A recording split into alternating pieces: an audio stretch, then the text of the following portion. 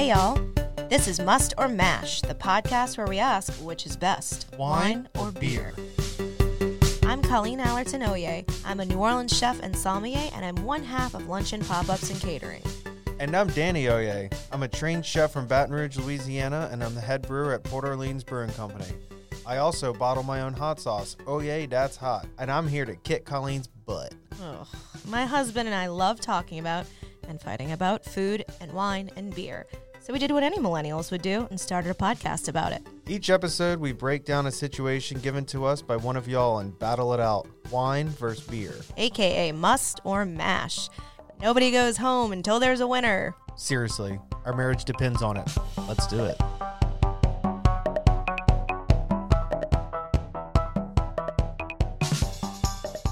Welcome back to Must or Mash. This episode, we're going on a third date. What does that mean to you? Yeah, what does that mean? Did you read the prompt, Danny? Did you come prepared? No, I mean, it's just like a funny prompt. Okay. It's Sounds like you didn't interesting. read it. I read it. So what it said was wine or beer to impress. So you're like, on this third date with this person, you want to impress them. So this is where, who are we trying to impress? Because you and I are married to each other, famously married to one another. Sure, but I think that... Is this in retrospect? No. I think those who date...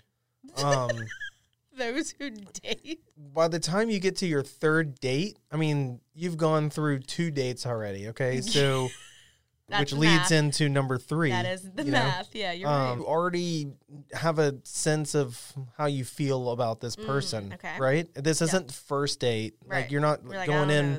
You're not going in blind. You have hopefully had discussions. Mm-hmm. You've spoken to each other. You've talked about what you like and don't like. So at this point, you're like, okay, I know enough about this person that I'm going to try to impress them. Mm-hmm. I have gone as far as booking a third date. You book dates, right? Book dates. People book dates. Yeah, we definitely booked dates. Walk in at you have gone as far as to have a third date with this person, which means it is going a place. Correct? Mm-hmm. So, yeah, that's how I kind of looked at it. But I guess what I'm saying is this is so subjective because, if you're trying to impress someone, the person that you're trying to impress, the way I looked at this was I'm trying to impress you because you are the person who I last had a third date with. Yeah, I did the same. So, right, exactly. So we're on the same page. So we're trying to impress each other. This is our third date.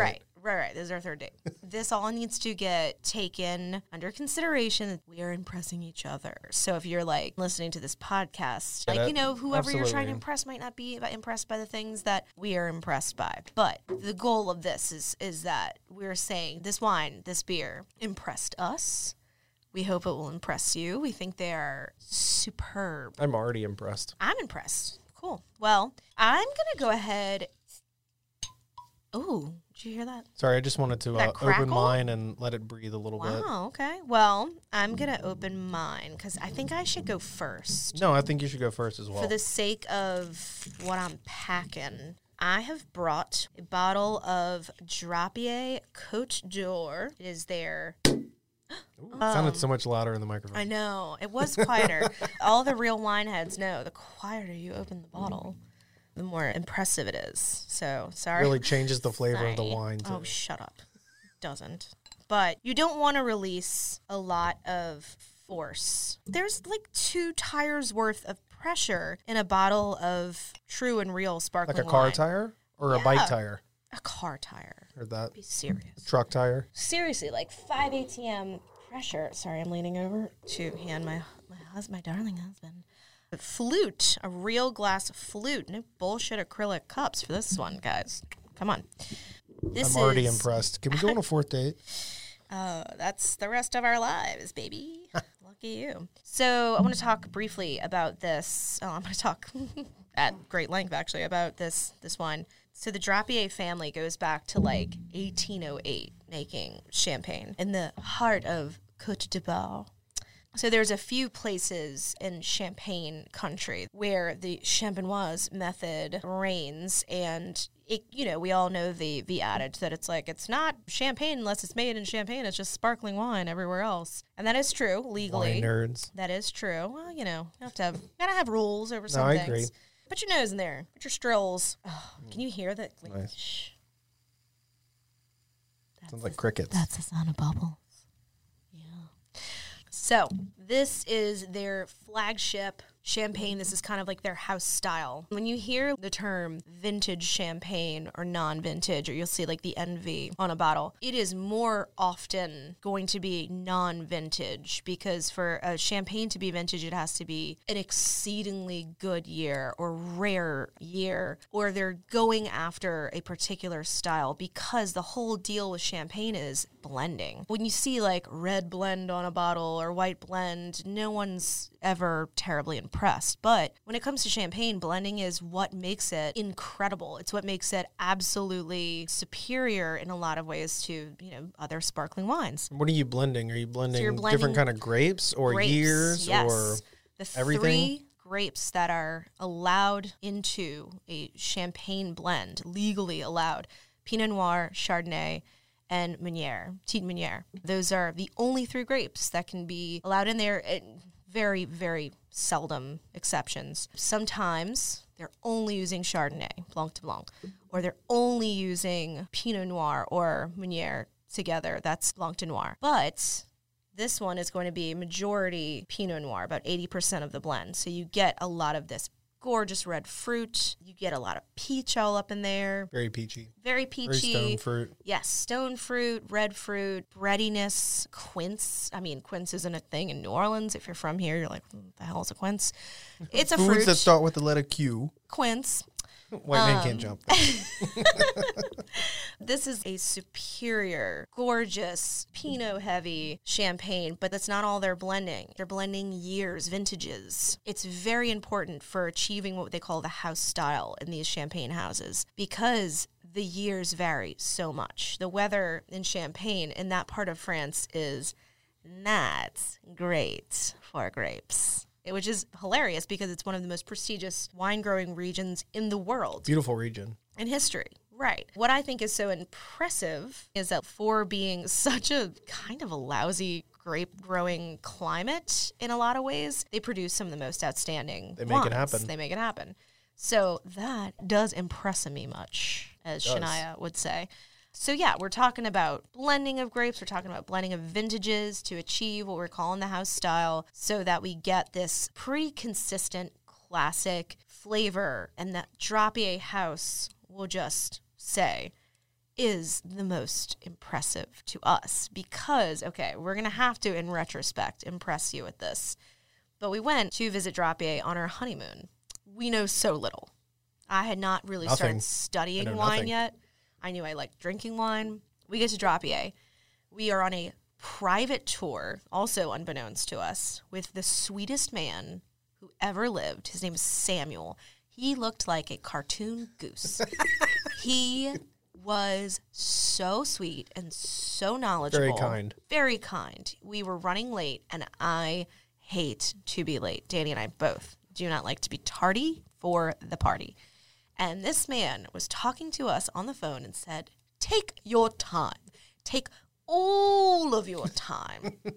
And we hung up. We did not take our time. I slammed on the accelerator. He's like, please do be careful. Take all of your time.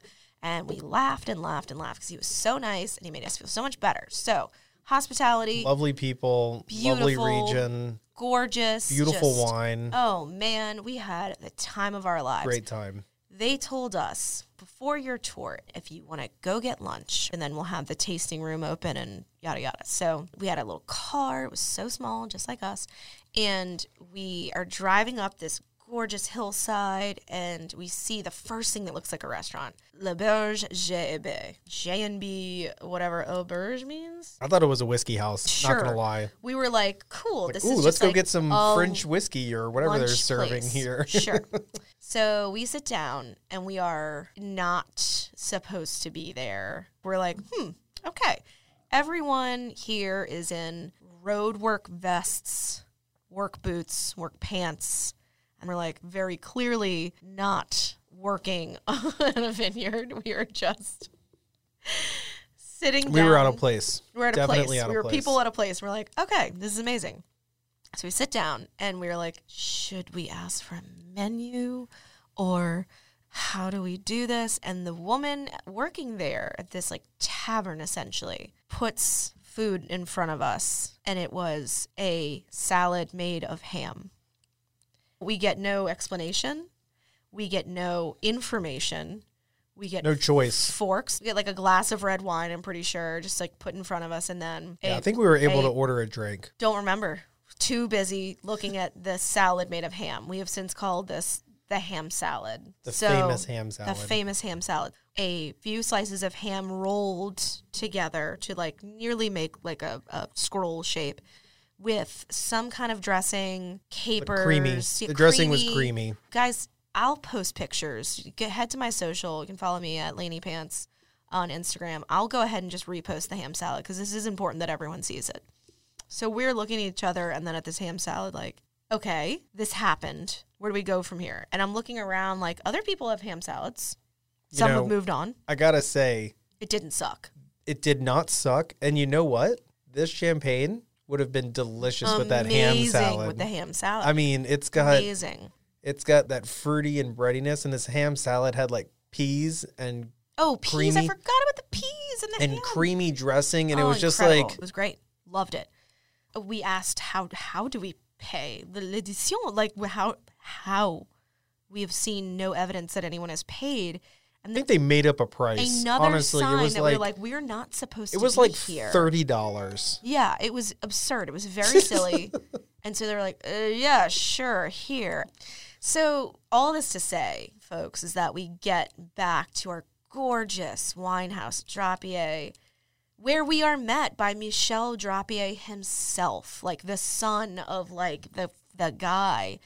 Nicest guy ever. He literally says, oh, you're on your honeymoon, how exciting, welcome, like kiss both cheeks. I'm like, oh my God, this is so cute, heaven. Literally, he gives us a piece of parchment that's printed like the global warming according to Michel Drapier, and it's like the first one is 1800s, and it's like big old pair of bloomers or whatever. Like might as well be wearing pants. Right. And they're all on a clothesline. And the next one is 1950 something, and it's like skimpy little bikini thing. And then it says 2000 ? And it's just a fig leaf. And it just draws throughout the years of global warming or whatever, like what it's possibly going to be. And he signs it, and then we are informed that we just ate lunch where the vineyard workers eat. And that it was very strange of us to do so. The vineyard workers are fed very well. Very well. But they were like, why did you go there? We're like, we don't know. It was the first place we saw.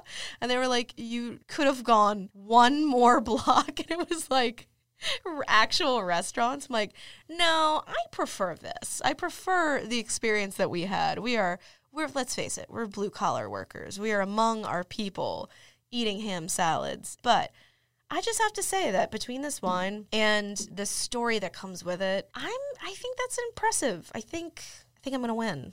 Okay. Well, if you ever go on a third date with someone else, you can tell them that story. Well, I know. That's what I'm saying. You'd be impressed because you think it's cute. I am very impressed. It was a delicious story. Well, I'm saying I should win. Okay. Shall we move on to the beer portion of this? Yes, Queen. Okay. Beer me. So let me beer this up a little bit. What I brought in today is called Plink by Grimm Ales. Sorry, I'm trying to pour and speak at the same time, and it is not going well. Help me out there. Take all of your time. Okay. Grimm is a brewery out of Brooklyn. They brew a lot of sour beers. The first time I had it was at 504 Craft Beer Reserve, and I was incredibly impressed. This is a very lovely sour ale fermented in a foeder, which a foeder is just a big vessel. It's used in wine. It's used in beer. Can be made out of wood, steel. So this is a wild sour. So wild yeast. It's typically a yeast you can't really control. Not a lot of people do it unless they have a separate facility because it can infect the rest of your brewery and sour and ruin a lot of other beers that you don't want to be sour. So this is a sour ale with hibiscus and Valencia orange. It is a Brettanomyces forward bacteria. So Brettanomyces is a wild yeast. It generally can impart tropical fruit, but as well as like horse blanket or barnyard or any funky farmhousey flavors. And then, like I said, it has hibiscus and orange. So the hibiscus is going to contribute a lot of like earthy and fruity tartness. And then the Valencia orange is going to just contribute that citrusiness to it. So the reason I chose this is because, one, I love it. And two, it is a wine drinker's beer. Oh, okay? Regardless of who you're going on a third date with. It's me. It's Brittany, bitch. I am your wife. Whether they like beer or they like wine, I feel like you're going to find a lot of common ground here. And I wanted to save this one, but I also wanted to come out with a bang on this third date situation because you're trying to impress a person, right? I don't know. I just feel like it has complexity. Totally. And it's only, 5.5% or so. So this is like almost like a starter. It has a cocktail. It has wine. It has beer. It's aperitivo. Yeah. You can start your date on this wine and then on this beer. I'm sorry. Oh, well, Freudian. Not wine. Freudian. You can start your date on this, served with a cheese board. Totally. Or any like small appetizer or just alone by itself. And I feel like it's impressive enough that you're going to be happy, your date's going to be happy, and you can drink it and then probably move on. I don't know that I would have. You're saying you can make out after. You might want to hire ABV for that just immediately. I like champagne. Like you could just Okay. So I love this. I think it is spot on that you said it's like a wine drinker's beer.